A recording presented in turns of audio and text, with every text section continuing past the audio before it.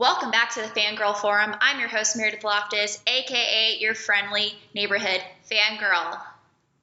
Guys, we live in a post Stranger Things Season 3 and post Far From Home world. Nothing is the same anymore. There were tears, there was laughter, there was so much stuff happening, and there's just still so much to talk about. And thankfully, I'm not alone to just geek out, maybe have some therapy session with. It's going to be great.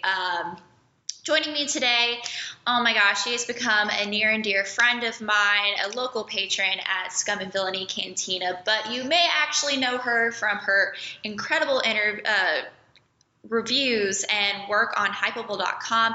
Give it up for Geek Girl Diva! Woo! I do not have sound effects, so the rap air horn cannot be used, but that's my impression. So there you go. I like it. Thank you. I like it. How are you today? I am okay today. I get to talk to you, so honestly, that's always a plus. You stole my heart. I get to nerd out with another fangirl. It's always good. It's just such a great thing because, like, it's amazing how much, like, when you start fangirling with someone, like, they bring up something that you didn't think about before, and then you're like, oh my gosh, and then this thing, and then it just becomes like an avalanche of awesomeness. So. Yes. So, what do you want to start with? Stranger Things or Far From Home? Because both of them are equally worth talking about. I would say let's start with Stranger Things just because there's a lot of discourse about it, and It's fresh in my head. All right, let's get into it. Stranger Things Season 3, after 2 years waiting for this, the new season is out, and I absolutely loved it. I thought it was worth the wait for it. Every episode was just building upon itself. It got gorier, it got creepy in some places, and then it ended with such an emotional just bomb of... Okay, if it wasn't clear enough, guys, this is going to be chock full of spoilers. So, 5, 4, 3, 2, 1, Hopper dies, and then the Byers with Elle move to some place that we have no idea, and then that's just how we're left, and that maybe Hopper is alive? We don't really know. The Demogorgon is back and maybe more human-like. There's just a lot of things, just so much to nerd out about. So what did you think of this?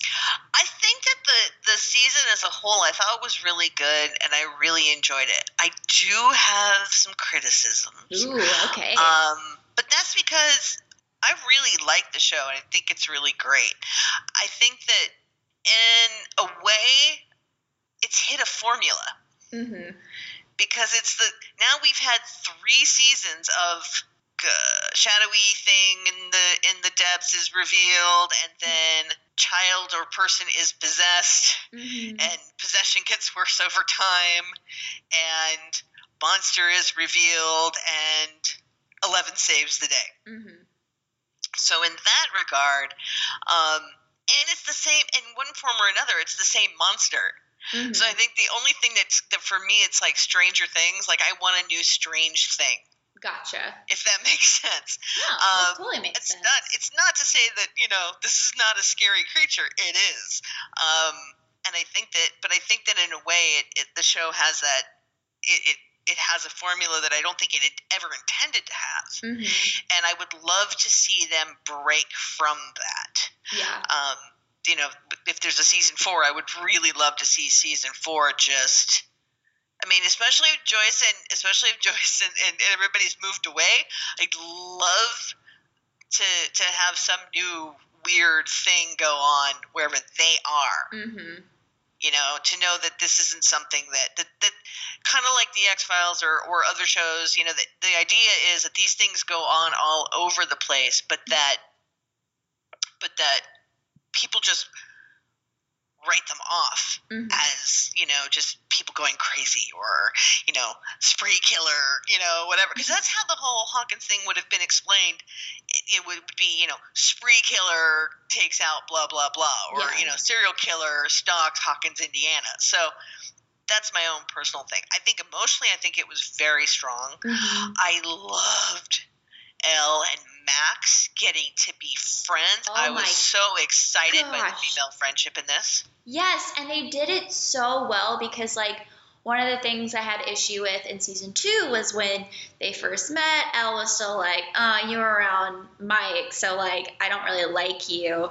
So the Yes. fact that they, like, took that and, like, made them actual, like, friends, and Yeah. I just saw myself and some of, like, my friends growing up and seeing them, that just felt just so authentic and real, as opposed to, like, we're friends now, and Yeah. you know, just like the typical stuff that you see. So I really, really loved that. Yeah, I thought their friendship was great, and I thought that it was so nice to see, and especially just because that was the thing, like when they talk about kids going to the mall, it's not like you just went to the mall. You went to the mall with your friends, Mhm. and you went so that you could like look at other people and you could try on clothes, and like you felt, because the mall was one of those things where your parents would let you go Mhm. because A, you're with your friends, but B, you were still in public.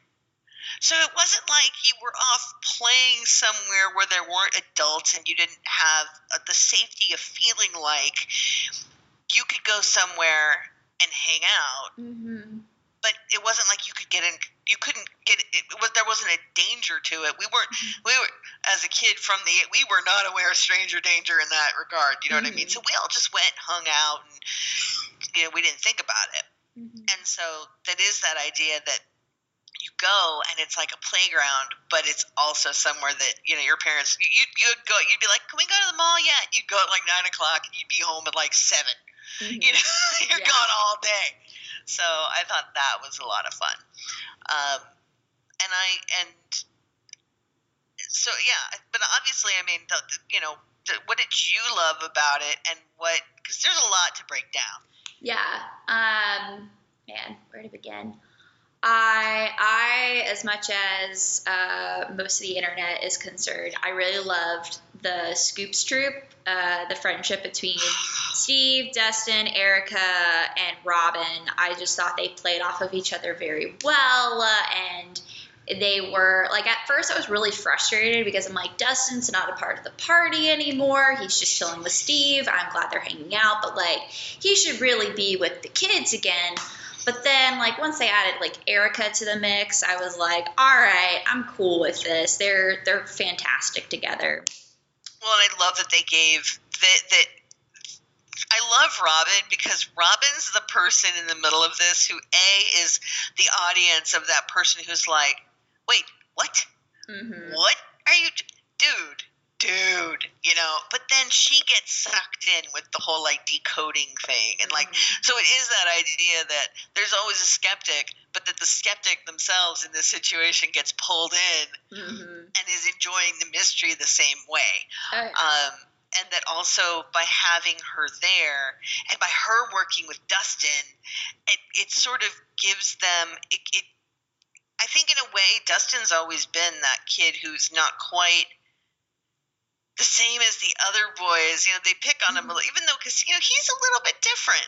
Yeah. And I think that I think he's a little more adult in the way he looks at stuff. So I thought it was nice to put him with the older kids. Yeah. And he's interacting with them, just fine. There's no, because we all know that kid. Either we were that kid or we knew that kid. Oh yeah. Who was younger. And we hung out with some older kids who actually treated us like we were normal. Yeah. Or we did the same in return. Yeah, absolutely. So, yeah. And I'm so glad, I personally am so glad that Susie paid off. Oh my gosh, yes. I'm so glad. I was so worried. I was like, this is just going to be a joke, and like, it's never going to come back up again. But how they wrapped that into the finale was just chef's kiss. Yes. So good. Because it's the whole my girlfriend in Canada thing, and you're just like, oh, no, Dustin, no. And I was fully convinced that, yes, it's real. But then we didn't talk to her for so long that I was like, oh, no. So the payoff was amazing. Oh, yeah. I know there's been a lot of talk about Hopper. Okay, so I loved Hopper this season. My other favorite thing, I love Joyce and Hopper. I ship Jopper like hardcore. So when I had a full season of that, I was like, yes, give it to me. I need this. And it's kind of nice that like he is with just her figuring out this thing. But I saw, yes, a lot of criticism online about him just being so angry the whole season and like what was real, like why were we buying into this guy, and like I don't know, what did you think about all of that? I think that Hopper for me made total sense as a character given the situation he's in, given what's going on, and especially because there's a lot of conversation right now about toxic masculinity, and the thing is that characters in movies and television, if every character we watch is perfect, then there's no point to me in watching. There were a lot of people I know who were upset about the ad that came out, which basically made Billy look like a sex god, with the whole, and the people were upset. Don't get me started on that. And Billy is a bad dude. Let's just go. Oh yeah. Let's just be honest, okay? He's a bad dude. He's abusive. He's a jerk. And I can understand why people were in the concept of why are we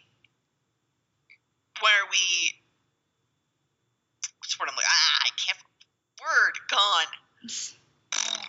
But why are we basically making him look attractive? And in my mind, I'm like, yeah, he looks attractive because these women don't know what a jerk he is. We're sexualizing him because they're sexualizing him.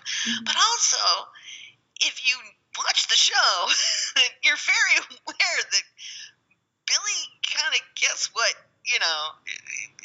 there's a comeuppance there. And the one thing is that I think there's a lot of people talking about redemption, and it's like, no, knowing where someone came from, knowing what happened to a person, knowing why they became the person they became, doesn't necessarily mean you have to immediately decide they're okay as a person and that you have to like them. It just means you have to, you at least have an answer, because there are plenty of people in the world who've been abused, who've been, and they don't turn around and hurt other people. So it's not like saying, well, it's okay because bad things happen to you, but to say, oh, that's okay. It's giving perspective to a situation, but it leaves you still to make a judgment from there anyways. Like, doesn't necessarily mean like you went through all this trauma growing up. That doesn't necessarily make it okay that you're being a douchebag to these kids and like just being an overall like jerk, So I was never on the Billy train. When those ads were coming out of that scene of him walking out for his shift as a lifeguard, I would get so mad. I'm like, these moms know better. Come on. Like, it frustrated me so much. And yet, but the thing is that it so happens. Yeah. And when you realize, like, Billy's 18. So, it's a little, but come on. It's not like women have not ever lusted after a hot 18-year-old boy. You know what I mean? And the thing is that it is that there's a lot of allegories to the concept of what's showing up on the top, on the surface, and what's going on underneath. Oh, for sure. And Billy's story is very much within that same, that same perspective. So, I thought that, and I think it's interesting because, they played with certain things. And here's the biggest complaint I have about Hopper, and I will say, because I love Hopper. Twofold. One, when Mike talked back to him, I have to tell you, look, I know that these days you're not allowed to smack your kids. I get it. But, man, my gosh. If I spoke to an adult that way when I was a kid, if it was my parent, I'd have been on the floor. If it was an adult who wasn't my parent would have heard about it, and then I'd be on the floor. Yeah, like, exactly. Like, no there way. would be discipline involved no matter what. Like, you don't get to do that. Like,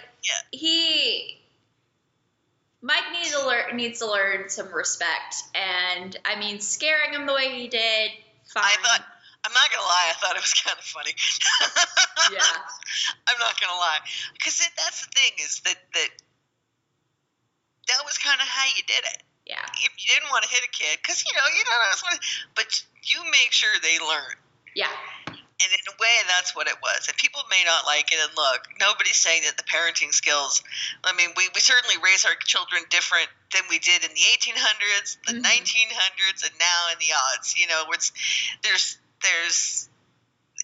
just different societal things that go on. And I remember just being like, the minute he opened his mouth, I was like, oh, like, I physically I audibly gasped because I was like, you did not. Oh, you did. And then the concept of, but by the same token, a friend of mine, Donna Dickens, made an excellent point, which is there are some flaws with Hopper, which come down to the writing. Because here's the problem. How long has it been since we met Elle? She still doesn't speak in full sentences. She doesn't know where Illinois is. Yeah. This kid isn't getting an education. So if she can't go to school, why isn't she getting homeschooled? So there are some weird things that make him look like he's not the best dad. But the problem is I think that the Duplass brothers get real caught up in, like, their main characters, they kind of forget certain things. So I also think in certain cases, if you think there's stuff that's wrong with Hopper, it's like, yeah, but that's the writing. That's not, Yeah, you can't, like, fully chalk it up to just, like, the character and how they're being portrayed. Because at the end of the day, they're actors. They get a script. They got to work with what they got. And, yeah, like, we as fans, like, we're going to analyze and judge every little thing that comes across our way. And so, like, when the plot holes do come up, like, why isn't Elle's English a little bit better? Or, like, Hopper should know this by now or something. Other, like. And that's the thing, like, well, doesn't he let her out of the house? He doesn't want to let her out of the house. The kid, like, the thing with his daughter came up. It just came up a little later in the thing. And so, unfortunately, he was angry for a lot of the season. And I think that in a way, they knew they were going to pay it off in the last episode. But I think for some people are frustrated that somehow at least a little of that didn't come out sooner. Yeah. I'm 100% there for the romantic tension and all the banter between him and Joyce. I loved it, and I thought it was so great because seriously, it's just like the idea that why don't you two just do it already? I mean, it was Moonlighting 2.0, so it was so great. Hearts off to Alexi. Alexi coming in as like an just out of nowhere MVP, like yet. The other day was 7-Eleven day, so people were getting cherry slushies for Alexi.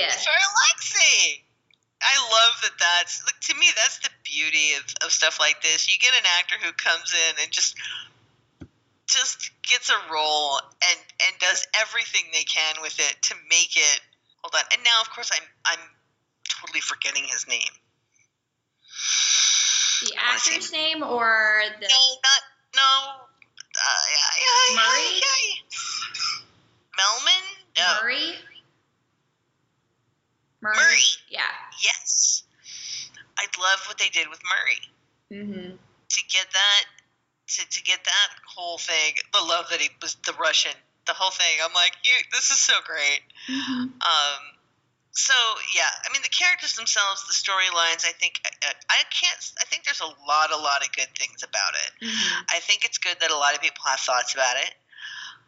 I hope though that what I would love to see, and I think it's one of the things that people might be frustrated with, whether it's about Hopper or whether it's about the relationships or how things are done, is the problem. I mean, like, Mike was a little snot this whole season. I mean, I've been getting off of the Mike bandwagon a little bit since season 2 because he was just so angsty and just like he frustrated me a lot in season 2, and so in season 3 it still continued to carry over of like he's like not the best kid. He's like there are no perfect characters or anything, but he's one of them that like I can easily get annoyed with if he does something, you know? Well, and I think it's that idea that here's the thing. You know why 11 is the way 11 is. Mm-hmm.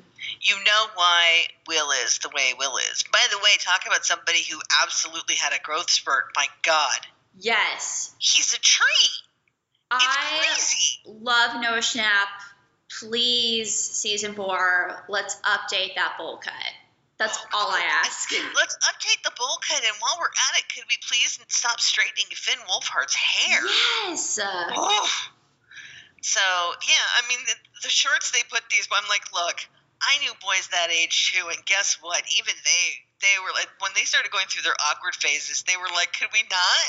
I mean, put them in a pair of jeans, for God's sake. Just let them, when you're all leg, it's not like you're not totally, just because you're a nerd doesn't mean like, no. That you're completely, you know, which Noah Schnapp, by the way, he's still one of the underrated actors on that show because absolutely. He is so good. Well, he's also really, I mean, I've seen him in real life. He's so charming and he's so smart. And he's this traumatized kid. And again, here's the other thing, which I think when you talk about the writing, the guy, think about what he's been through. And, like, he's just trying to get back to D&D. He's just trying to get back to something that looks like normal. And the other boys are like, meh. And I'm like, hello, gentlemen, does it not occur to you that this guy went through some shit? Like, could we please? Like, then again, it all, you know. Yeah, like, he was robbed of part of his childhood for a solid, like, year and a half of his life. So why would the guys just assume like he's just trying to reclaim that missed time, you know, that he gets to be a normal kid? But they're teenagers and now they're off like dealing with girlfriends and well, and I think it's interesting that they worked with that he's the one who still he's like, ew, girls. Like he's not interested. Yeah. And I think it's interesting because I know there's been some conversation about that. I haven't really heard a lot about it. And I don't know if, to me, his whole non-interest in anything that looks like attraction to anybody, I think it has to do with that year and a half to 2 years of kind of, in a way, he's been held back. Yeah. On a social scale. I don't know if that's going to translate into him not being interested in girls, you know, and maybe being interested in guys. But right now it felt much more like a he's not even, that's not even in his brain right now. Like, girls have cooties and that's icky and I don't want to talk about sex and blah, you know, so. That's how it translated for me too when I saw that unfold, and then when I saw the stuff online of like, oh my gosh, does this mean he's gay? I'm like, no, like he could be. Like when we come back in season 4, time passed and like he is now more caught up in exploring his emotions or his sexual attractions or whatever. That would be interesting. But yeah, I think in that moment it was very much of like he's trying to cling on to what's left of his childhood, and then for Mike to just bust down the door and be like, and then when Will goes home and destroys Castle Byers, that was one of the most heartbreaking scenes I watched because of how much it meant to him and the story behind it and what it meant to him in season 1, especially like, just A+ stuff. Yeah. So I think that there's a lot there. Honestly, as much as I love the binging model because it's, you know, you get it, you can watch it, there's a little bit of, when you can devour something in a day, you know, if you're really committed, I think you lose a little bit of that having a week to process what it is you just watched. Yeah. And maybe watching it again, you know, really looking at the details, and then having a week to discuss it with your friends and everybody's sort of. So I think that in the case of Stranger Things, while I'm glad it's available for streaming because so many people do want to just get in and devour it. I think there's some value in that, making sure you're taking the time to really watch the episodes and stopping to think about them and look at them. I think if I would be really interested to know how somebody would view it in a binging model versus a week to week. Yeah. Because I think that there are nuances that would get caught and discussed in a different way if there was more time. Yeah. You know? But also I really like being able to just like, no, another one, you know?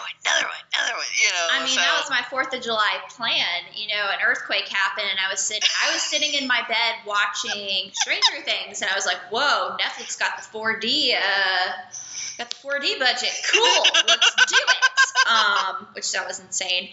I want to start like wrapping this up. I want to give a special shout out. There is this one scene that I think is really underrated, and this usually happens, or it has been happening since season 2, is the Jonathan Nancy storyline. Has always been like kind of pushed to the side. It's not as exciting, but I always still really enjoy it.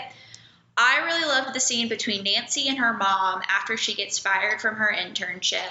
And the scene that they had between the two of them was just such a powerful, like, Mrs. Wheeler, I was already mad at her for, like, even indulging in, like, having this crush on Billy. But, like, being a mom in the way that she was in season 1 to her daughter was just so powerful to me. And I feel like it's an underrated scene, so I have to, like, shout it out. Like, it was so good, and I felt like it brought back some of the heart of the Wheeler family dynamic that I feel like was lacking in season 2.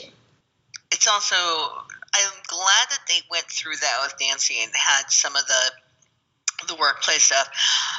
What's interesting is I think a lot of people who watch that would think that it's exaggerated. And having been around that time, I can just like, nope, not exaggerated. That's what it was like, you know. So when people talk about, you know, casual sexism, it's like, yeah, those, you know, Nancy Drew. I mean, it's just the little things. But I thought, and I love that, yeah, her mom taking that time to be like, look. And that's how, you know, moms are. They're like, look, it's going to happen. You're going to have to deal with it. And yet, you can do it. You can do anything. I believe in you. And that's... So you're the fighter. And, like, and the fact that Nancy was able to say that back to her mom, like, I learned it from you, I thought that was pretty sweet. Yeah, I think that Mrs. Wheeler doesn't, you know, we've seen her in one light, and to remember that this is a woman who has her own life and does her own thing, and that I like that in the sense that she made a choice. She chose her family, that she realized, like, no, you know what? Whatever this is, however fulfilled I think I am or I'm not, this makes me, this is my center. This is my center of gravity, and I'm not going to blow it up. Yeah. Which I thought was cool. I think there's some good connections to family. I really hope that, I was so glad that Joyce wasn't like totally crazy this season in the sense of, like, I'm like, she didn't turn her house into something. I was so excited. Yes, thank goodness. Like, but then when I was watching the pack up the buyer's house, I'm like, oh my gosh, the Christmas lights, all the papers that used to be on the walls, and I got really, like, nostalgic for that and missing that. But, and now, okay, now that Elle is living with the Byers, the one thing I was really hoping for, because I know how big it is outside of the show, Millie Bobby Brown and Noah Schnapp are best friends. Yes. And I wanted them to work more together this season because of their connection to the Upside Down. I feel like they could have, like, and she's in season 2, she's like, where's Will? Like, she has that connection to him. Mm-hmm. I'm ready for some brother-sister bonding in season 4 with them, because they're all they got, you know? And I just think they're adorable. So yeah, no, I hope that happens too. So quickly, a couple of years ago, it was mentioned that Duffer Brothers had initially planned that season 4 was going to be their final season, which I'm still hoping is true, because I don't want this show to go on too long and lose its wonder and magic and flavor, you know? So if season 4 is the last season, what are you hoping to see out of it, or what approach do you hope they take in it? I guess I don't know. I hope that first of all, I hope that they stop making Elle the only person who really can, like, can we stop with the nosebleeds showing effort, please? Well, she doesn't have her powers anymore. Like, but I'm saying, I would like to stop the concept of nose. It's just it's such a weird trope. Mm-hmm. I think the idea that she doesn't have her powers, and when they, you know, if they come back, when they come back, how they come back, whatever that is. But I hope that part of it is that they've fought this thing several times and it keeps coming back. And there's because they're always working at separate locations. Mm-hmm. You know? Yeah. When you think about it, they're always split up, working from different places and different. And then come together. But even still, they don't come together in the same place. Yeah. Like, whether it's Hopper and Joyce being one place and somebody else, the idea that they keep beating it. They've won the battle, but not the war. Mm-hmm. And so, is the final kind of fight really the fight where they stop splitting up and just everybody at once on the same playing field, you know, bonded together with all of their skills and all of their abilities. And I hope Will ends up with some sort of nascent ability based on what happened to him. Yeah. Which might be interesting because Will and Elle are going to be together. That is something that might kind of foster between them. Mm-hmm. Maybe while he's trying to help her with her powers, if that shows up in him. Maybe a bit of what got left behind. Yeah. That would be interesting. But ultimately, yes, I would like to see them actually kick the dang thing's ass and dead and done, and none of that at the last minute. Is it still? No, I want it gone. I want to know that this thing is done, and that's just me, because I like when the good guys win. Mm-hmm. You know, I want a wedding. I do. I want Joyce to get married, and I want everybody to be happy and to be able to go get USS Butterscotches and Scoops Ahoy, and happy endings for everybody. That's what I want. I couldn't agree more with that. I'm a sucker for a good happy ending, and if this is the last season, there has to be some finality to it. I don't think Hopper is gone, so yes, end it with, like, the Jopper wedding of my dreams, you know. Yes. I can't wait for that Elle Hopper reunion scene. Like, because, like, his heart-to-heart message to her, like, when Eleven realized that Hopper died, that broke me in a way I wasn't even expecting, because we didn't get as much of them together in this season, but, like, you felt it for her, and so I'm ready. Like, I cannot wait for that reunion. And I don't want anybody being added to this family at this point. Like, all of them, including Erica and Robin now in the mix, like, all of them together. Yeah. And, like doing the thing, and even if that also means like Soviets that are involved or whatever, but like let's just defeat the Upside Down forever, or destroy. Like I don't know what they would do, but I would feel like the Upside Down would not only need to like close all the gates, but would also maybe be destroyed altogether. I think Hopper's in the Upside Down. Yeah. I don't think the American that they mentioned is Hopper. There's somebody else in that cage. Who do you think it is? I don't know. Do you think it's Brenner? It might be Brenner. I've heard thoughts that it's Brenner. I think it's somebody, and I don't think it's Hopper. I know there's some people that think it's him. I think he's in the Upside Down. I think he got sucked into the thing or jumped at the last minute. Because at least he figures if he's there, they can get him out. Yeah. But yeah. So I mean, I'm looking forward to it, but I really hope that they tie it up with a nice big red bow as a present to everybody watching. Here you go. Here's your happy people. Yeah.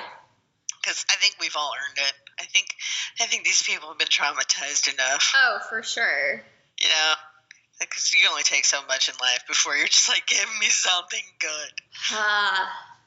And from one traumatizing season to a traumatizing ending of Spider-Man Far From Home.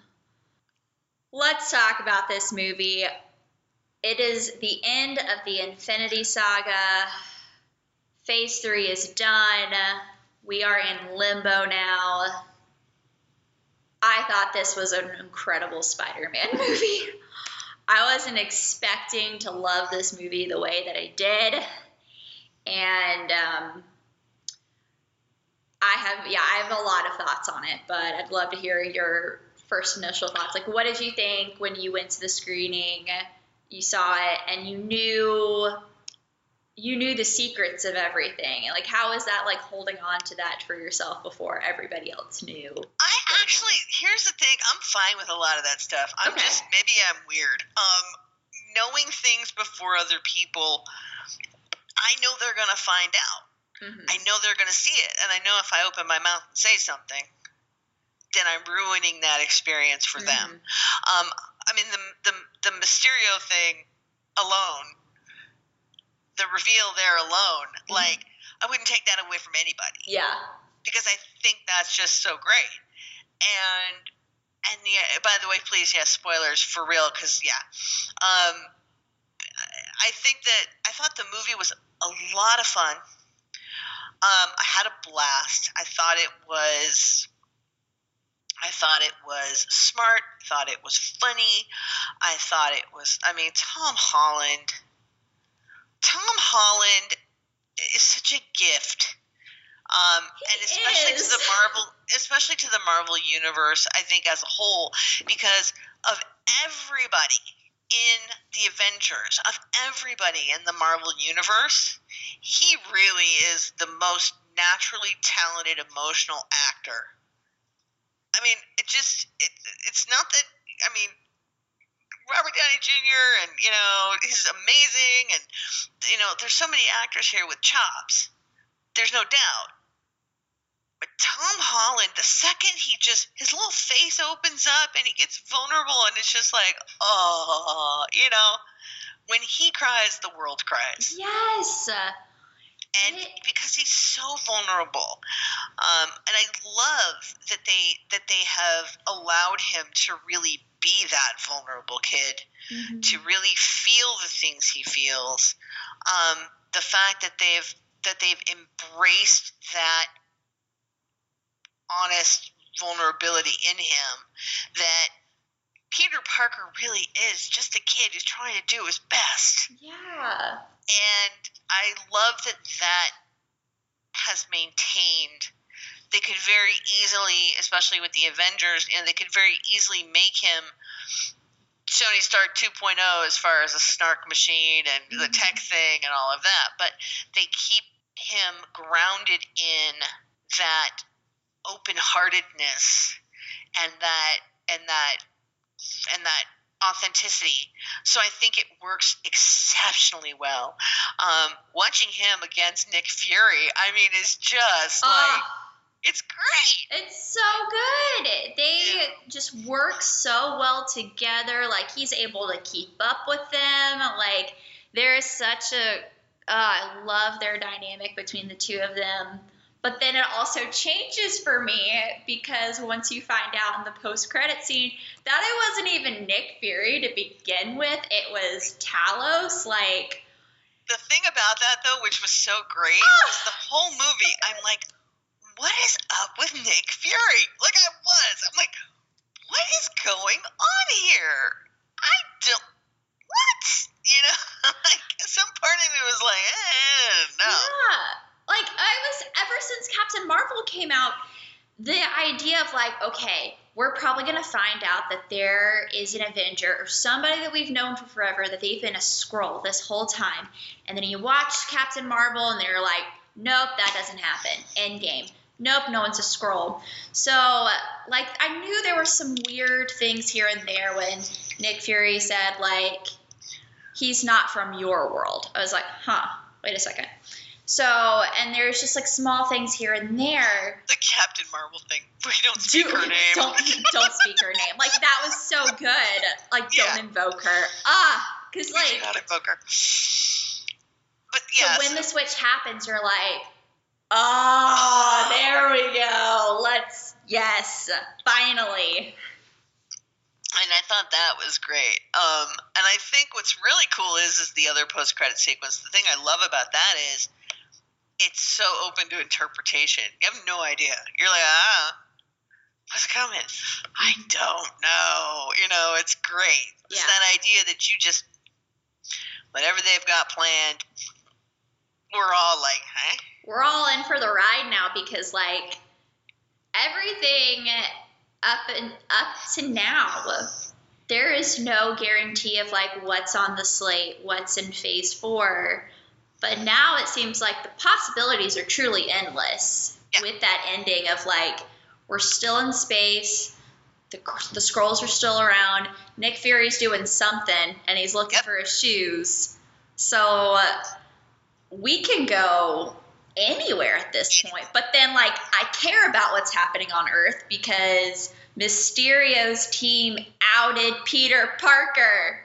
Like, if you miss that mid-credit scene, Spider-Man Far From Home is a different movie. Because it ends on a good note. He's swinging through New York. He's got MJ as his girlfriend. Life is good. But if you miss that scene, like, that's all you get, which is still a good movie. You watch a great thing unfold, but that was the, oh, shoot, everything changes here, and I need to know that Peter Parker's going to be okay. Yep. I think that I'm really interested to see what's going to happen to the character. Mm-hmm. Because I don't know what but the idea of what's going on with Sony, what's going on with Marvel, where it's going to go, how that's going to happen. I thought that I loved how they dealt with the snap. Yes. I thought that the whole opening was really clever. I mean, starting with just hearing Whitney Houston sing, I was like, yep, let's do this. Yeah, but I thought it was really clever. I will say that I personally, as clever as it was, as smart as it was, as funny as it was, I would have liked to have seen our heroes get a little more respect. But that's just me. But they're high schoolers, though. I know. That's the one thing I chalk it up to is, like, they're cheesy high schoolers. They don't. No. That's just me. That was a personal little, I'm still salty about Natasha. So that's part of it, too. You know what I mean? I hear ya. I'm still salty about Natasha. I think there's true intention behind why we're not talking about Natasha as much. And I think that will come into play with her movie that's totally in production right now that is still considered off the record. Like, this movie may or may not be happening. We all know it's happening. So I think, like, it's going to be a prequel, though. Yeah. which is I'm okay, but look, I just personally, I would love to see. I'm looking forward to whatever happens with her. Like I said, it's just me. I'm salty. Mm-hmm. I would like her to have as many memorials, if not more. Mm-hmm. Like to maybe see one in like, how they got off the plane at Venice and there was like a thing of Tony Stark. Like if it was just like her, if it was Black Widow or Vision, like just like a montage going through, I feel like that would have played a little bit better. Exactly. And I think that's the only thing I would say that, but I think that Jake Gyllenhaal stole the movie. I think it was a total heist. He took it and ran with it, and the whole movie just, it works. And it works. I love the villain. As a villain, mm-hmm. I think it was perfect. Yeah. Because we're coming off Thanos. Mm-hmm.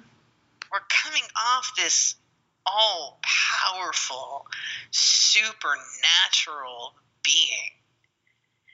And for it to be this guy, yeah, I think was so great because it just, it's in a way, it's so much more realistic. Mm-hmm. And you start to really look at the world around you and go, huh. It makes you question everything, and the fact that, I mean, I knew about who Mysterio was based on the comic books, so I was like, all right, I know this guy deals with illusions, and he's it's all a show. But when they were like, oh, multiverse, blah blah blah, I'm like, dang it, they're gonna say that the one on Earth is the good guy, or this one's the good one, and then this other one's gonna show up and be the bad one.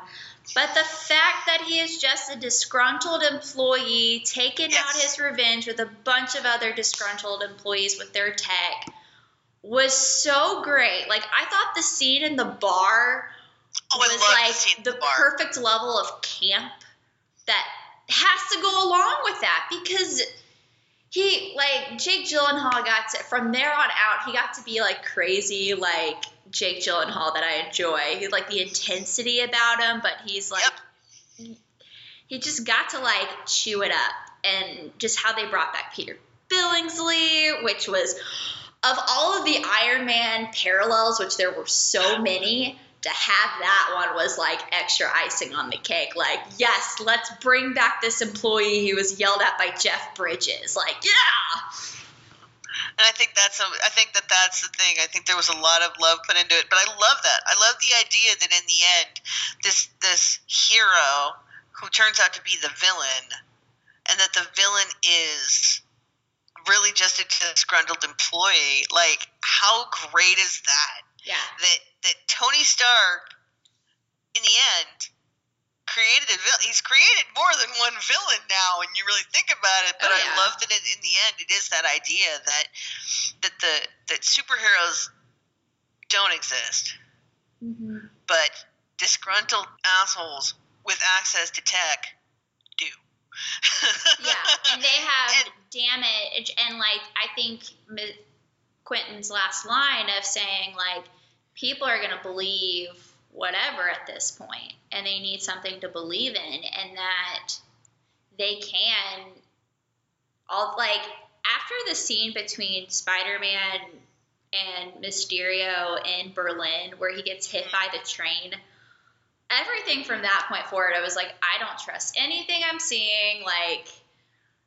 It's scary to be able to look around and think there could be tech out there that is warping with our reality, and I think that is a great allegory to our world today, honestly. And I thought it was clever.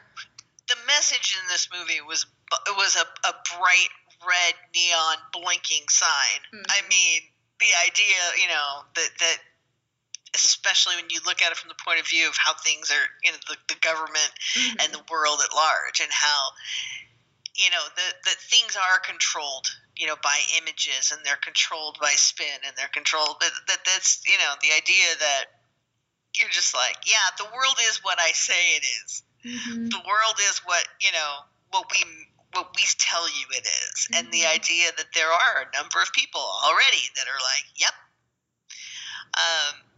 So yeah, I think the movie was cute. I'm so glad we got that Zendaya got more to do. Yes. Oh, and I so love her. I love good. that she's so deadpan, but she also gets to be vulnerable. And she's so she's awkward and like shy too, and that's just a side I haven't seen of hers. That like she and Tom Holland like chemistry. I love it. Oh, so great. I love it, and I love how she's just it's so great. I think that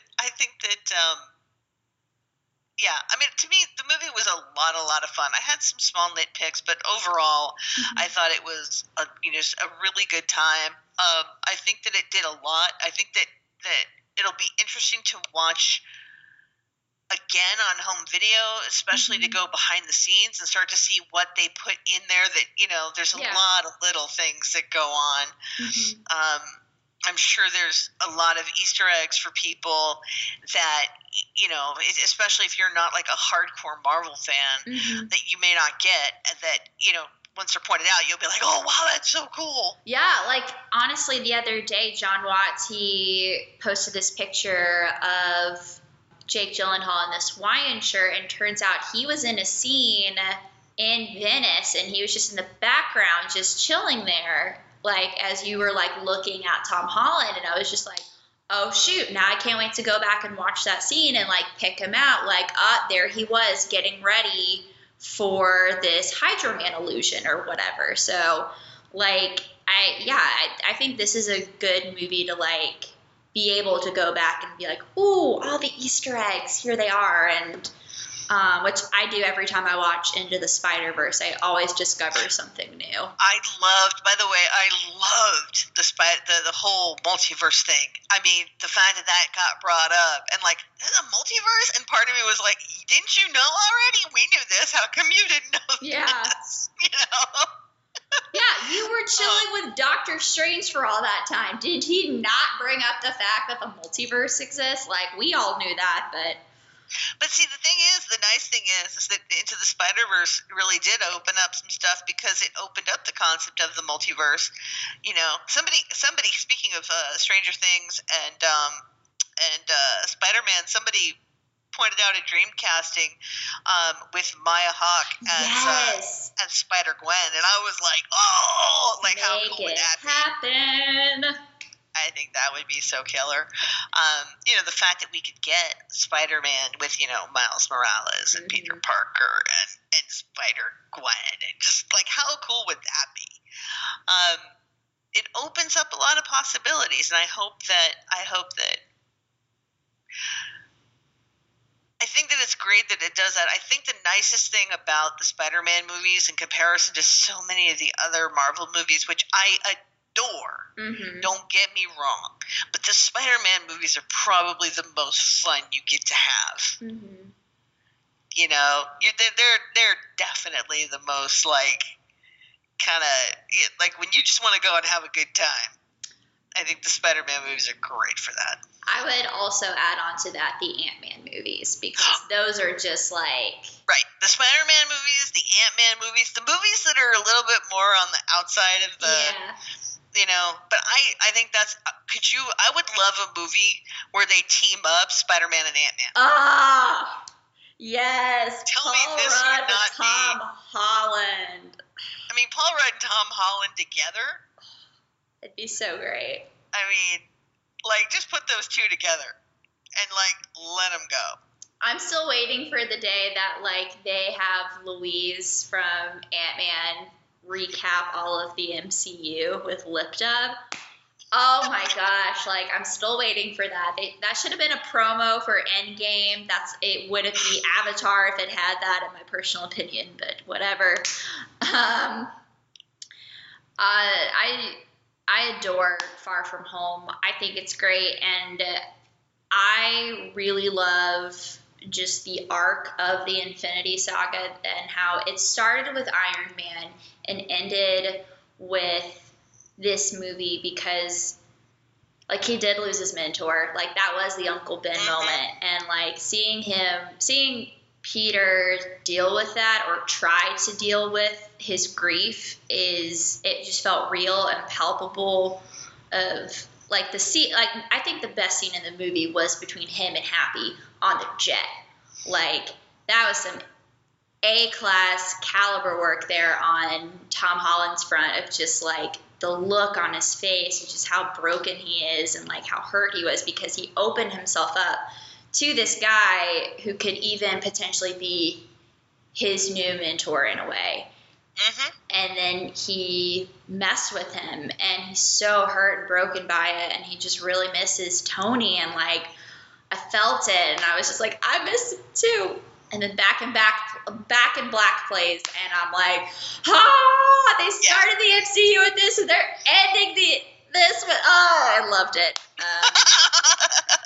I now have a pin that says, the arc reactor that says proof that Tony Stark has a heart, and I like clenched it when Back in Black started playing. I'm like, I am this fan right now. I don't care. I think that's great, though. I think that's one of the things I think that makes the whole Marvel, the whole MCU so interesting, is that it touches back on things and it loves to play with those connections. And if you're in the pocket with it, it's just an added experience. It's not something that's there as like. It's not something that if you miss it, you're missing something big. Mm-hmm. It's just a nice little addition that, you know, you could see Spider-Man Far From Home, not have seen Iron Man, and still that moment would be fun. But to have that connection, if you've seen the whole saga, then you're like, oh, it's like the extra treat. It's that like kind of thing. It's the cherry on top that like it doesn't make or break the sundae, but man, is that an extra little cherry that just wraps up even more. And then I also love that Iron Man ended with himself saying who he was. Iconic line, obviously. But for the Infinity Saga to end, that like Peter Parker was outed and not on his own terms, I thought was pretty smart. And like, because he was the only one holding on to that secret identity and just wanting to be a kid. And that's why, like, we cared about, like, oh my gosh, he just wants to be a kid. He is a kid. He doesn't need to be out in the world because the other Avengers, they're adults, like, and they're not really hiding who they are. But, like, he's got ramifications now as a kid, like, oh, you're Spider-Man? You're just a kid? Oh, we can maybe take you out. And it just opens the door for what they'll do for Spider-Man 3. And, like, supposedly John Watts has said that a villain that he'd love to have in Spider-Man 3 is Kraven, who is a hunter, basically. And so, like, if you want to find Spider-Man, get this guy who can track him down for you. And I think that would be a really cool movie. But I don't know what's going to happen. I love that we just did this whole movie, and now we have all this extra time now to speculate about new things. All right. What do you think? So next week is Comic-Con, and Marvel has a Hall H panel. It's an hour and a half, I believe. Mm-hmm. And we're going to get Phase 4s, essentially. Like, we're going to hear what they have in store, and I'm so excited to just get all of the news. What do you think are, like, the expected ones we're going to hear? Like, that's what's coming, / what are some off the beaten trail do you think, like, we'll get, like, the surprise, oh, and then there's this one that's coming too? Like, what do you think is going to happen? Now you're putting me into speculative territory. And which I love speculating, so let's do it. I'm not as up to speed on this stuff. Because, I know the Eternals is coming. Mm-hmm. What else have they announced? Obviously the Black Widow thing. But I don't know what else they've announced. I mean, I don't know what they're going to have to. Obviously, I mean, if the way that I've heard it described by Kevin Feige is that Captain Marvel is going to be the centerpiece for this new phase, which I'm sure is going to thrill a certain demographic. And I think the question will be how that kind of works. I mean, the thing is it also depends on when these things are going to come out, because on top of which there's the TV. So I think that they're going to, depending on the Loki series, I think we'll see another Loki movie, because it's not like he isn't out there running around now.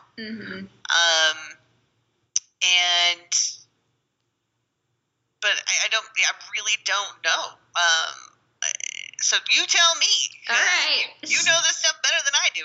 Okay, I don't know about I know this stuff better, but like I feel there are definitely a few like give me's that like we can expect. You know, obviously Black Widow's being shot right now. The Eternals, they're doing casting, which there's a rumor that Millie Bobby Brown is also in the Eternals. So let's bring in Stranger Things in the MCU and multiverse it up. I'm so excited about the idea of Keanu Reeves in the MCU. I can't. Yes. Let's just let Keanu be in everything. I think that we could expect a Doctor Strange 2, a Black Panther 2, a Captain Marvel 2, Spider-Man 3, and of course Guardians of the Galaxy Volume 3. I just feel like those are expected. Those are going to be coming, like, and I know at least with Black Panther 2, it's totally up to Ryan Coogler's schedule, because they won't make it without him. So I don't know if he shifted things around for this. Like, I guess we'll find out next week. But I would love for my unexpected announcement to be, I personally wanted Ant-Man 3. I don't think it's going to happen, but I want it. Yep. And of course, I would love for them to announce that they are going to give the Fantastic Four another go. They've got the Fox property now.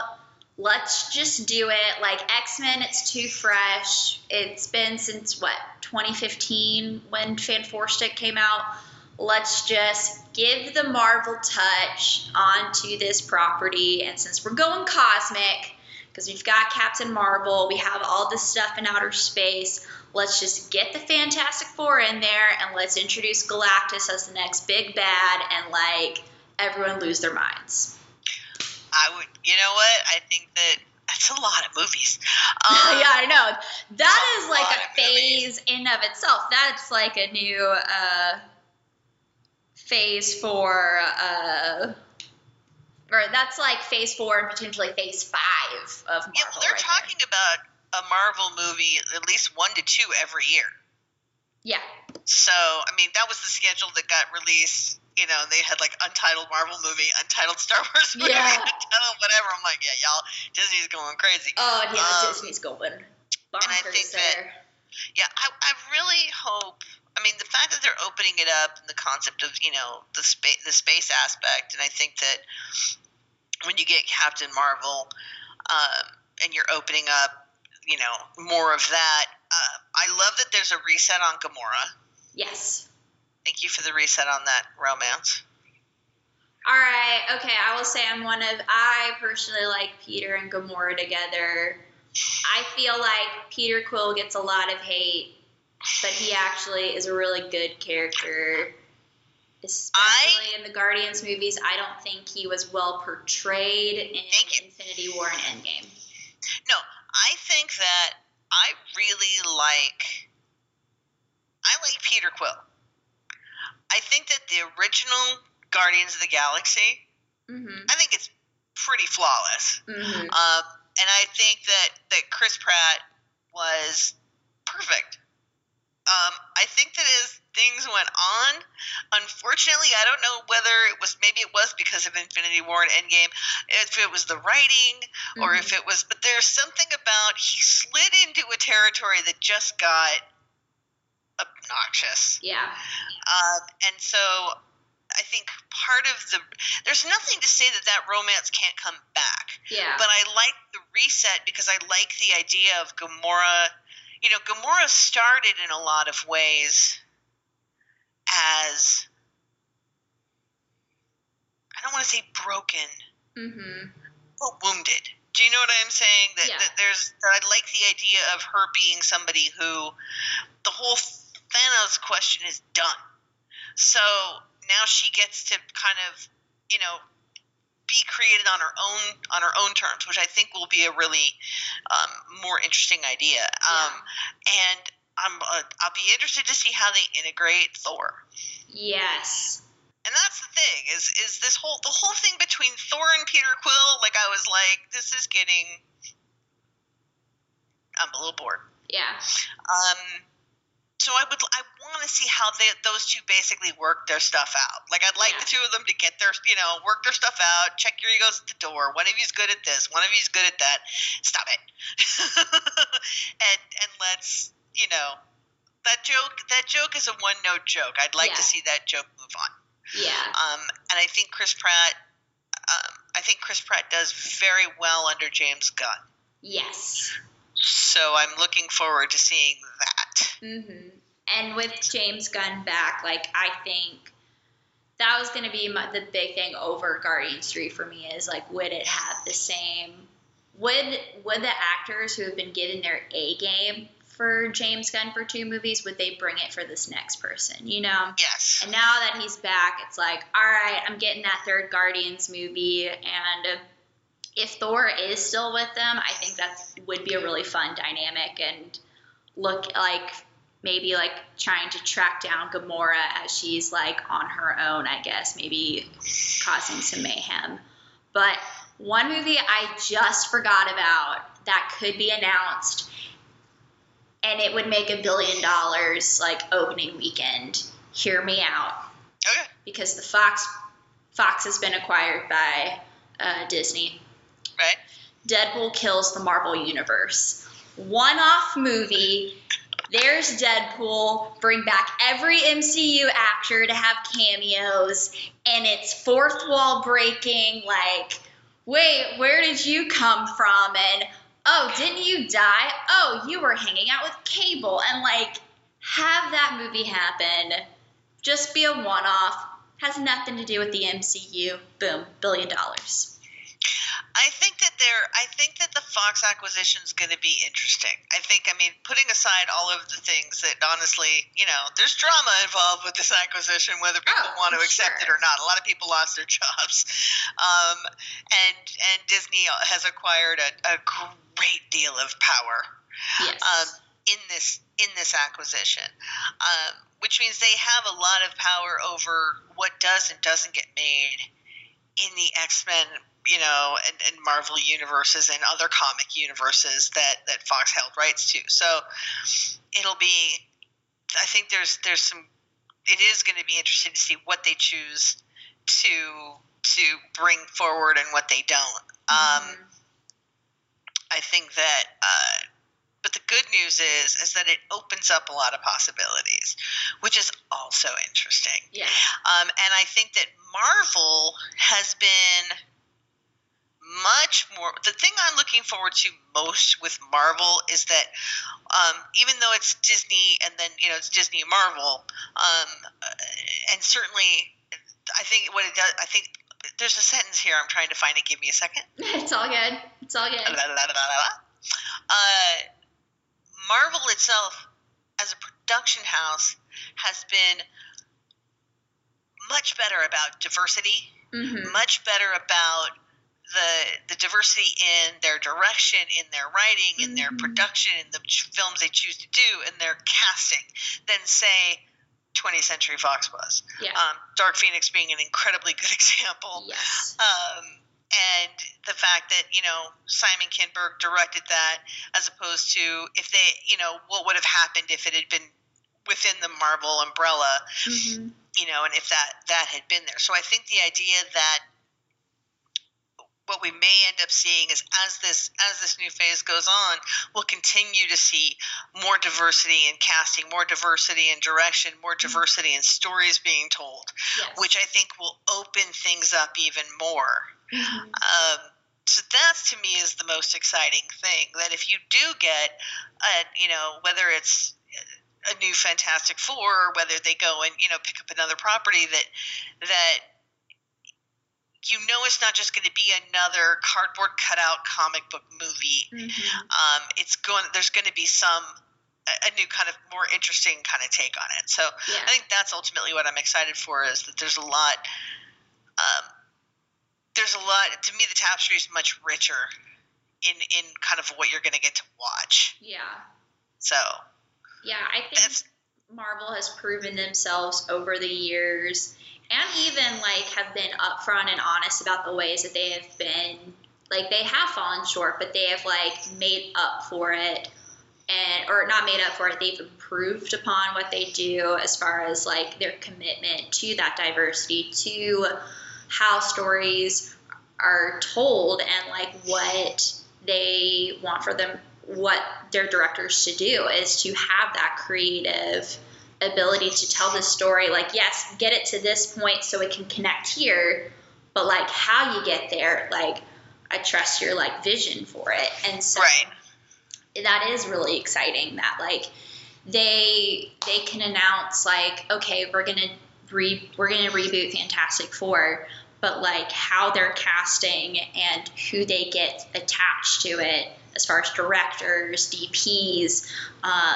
even the composers behind it, it gets me excited of what they are able, because each Marvel movie, there can be a Marvel formula, but I feel each one of them has their own unique flavor, that it's not just the same story being told over and over again. Especially in Phase 3. Phase 3, I think, was a huge jump. Yes. And I think it's paid off for them. I mean, when you look at it, Ragnarok and Black Panther, and even Captain Marvel, the fact that they've gone to these, that they've gone in and worked with, female directors and directors of color, and they've gotten, these casts that are different and more diverse. I think that what it does is it really does open things up, new perspectives, which, to me, one of the best things about Thor Ragnarok was it was like no other Marvel movie we'd seen. And,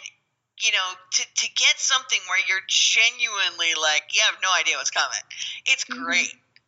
It was fantastic. It's actually one of the Marvel movies I go back and rewatch more often than I care to say. And it's one of my favorite scores because Mark Mothersbaugh just dives in deep to that 80s synth, and it's metal, and it's so good. And the use of the I can speak praises. It's just the idea that Mark Mothersbaugh was the composer is it's so bizarre, but it works. It's great. Right.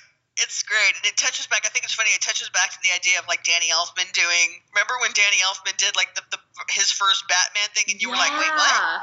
Wait, what? And yet it was so perfect. It was so perfect. So yeah, I think that Marvel has shown a much more open mind, and really, it's the one thing that I wish that the Star Wars movies would. Guys, you're doing okay in front of the camera now. Let's get some. And so I'm really looking forward to The Mandalorian in that regard, because I know we're going to get some fresh new. I can't wait for Taika Waititi to take on The Mandalorian with him in the Star Wars universe. It's just going to blow my mind. How weird is that episode going to be? Or how does it maybe it gets really dark and deep or something? I'd be I don't know, but it's exciting. And then even Bryce Dallas Howard getting behind in the director's chair as well for that, I think is going to be really cool and interesting. And I think definitely Star Wars has some ways to go, but what they're doing with The Mandalorian, and I feel what's coming in the future is they're seeing what Marvel's doing, and they're okay, let's try this out. Yeah, I think the Star Wars TV universe is their kind of experimental phase. I mean, Mhm. as far as what we know, what's coming for the movies right now, we know, it's Benioff and Weiss, and well, we will okay. But anyway, I'm looking forward to more experimental stuff in the TV realm. I'm so excited for Dave Filoni to direct Yes. live action. I can't even tell you. But we're supposed to be talking about Marvel and Stranger Things. No, it's fine. Like, we're just about wrapped up, but that's kind of like the excitement that we have towards the future as far as with Marvel in particular, and their successes they've been noticed by every studio in the industry. It's like, you're doing something very unique and specific, but yet we can all take note of it because of like the way you're doing it and who's behind the cameras, who is being cast, and like the stories that you're choosing to tell within a superhero movie. Like that, like they are right now, they're at the top of their game, that I think even Lucasfilm is trying to like get back to that place. And I think they are able to, and I like what they've been doing. But like, as far as home runs, phase 3 has been an entire home. Like, they've been knocking it out of the park with every single movie, which is like, I didn't think that they could do it. Like, they redeemed Thor Dark World for me in Endgame, and I never thought that was possible. Right? How, like, it just, it's incredible. And so, like, especially with episode 9, like, if they can redeem the prequels for me even more so, like, in this, like, how they're tying up the entire Skywalker saga, then yes, I'm here for it. Let's do it. And I think they've got the creative people to do it, you know? Yeah. But I mean, I could sit and talk about this with you for hours, and we probably will very soon. But thank you so much for doing this with me. Where can people find you? How can people read your reviews? Please plug yourself. Pretty much, if you're looking for me, I'm Geek Girl Diva on any sort of social media. At which point, if I have bio information to my website, which tells you wherever I'm writing. If you're looking for me, that's pretty much it. I tweet a lot. Good luck. I write for a number of sites. But yeah, if you're looking for me, that's the best place to find me. And then from there, you can always just ask me. Yeah. I've been doing this too long. My name's everywhere. I will totally put all of that information in the bio. Guys, thanks for listening. I hope you have a fantastic day. You see what I did there. Bye, guys.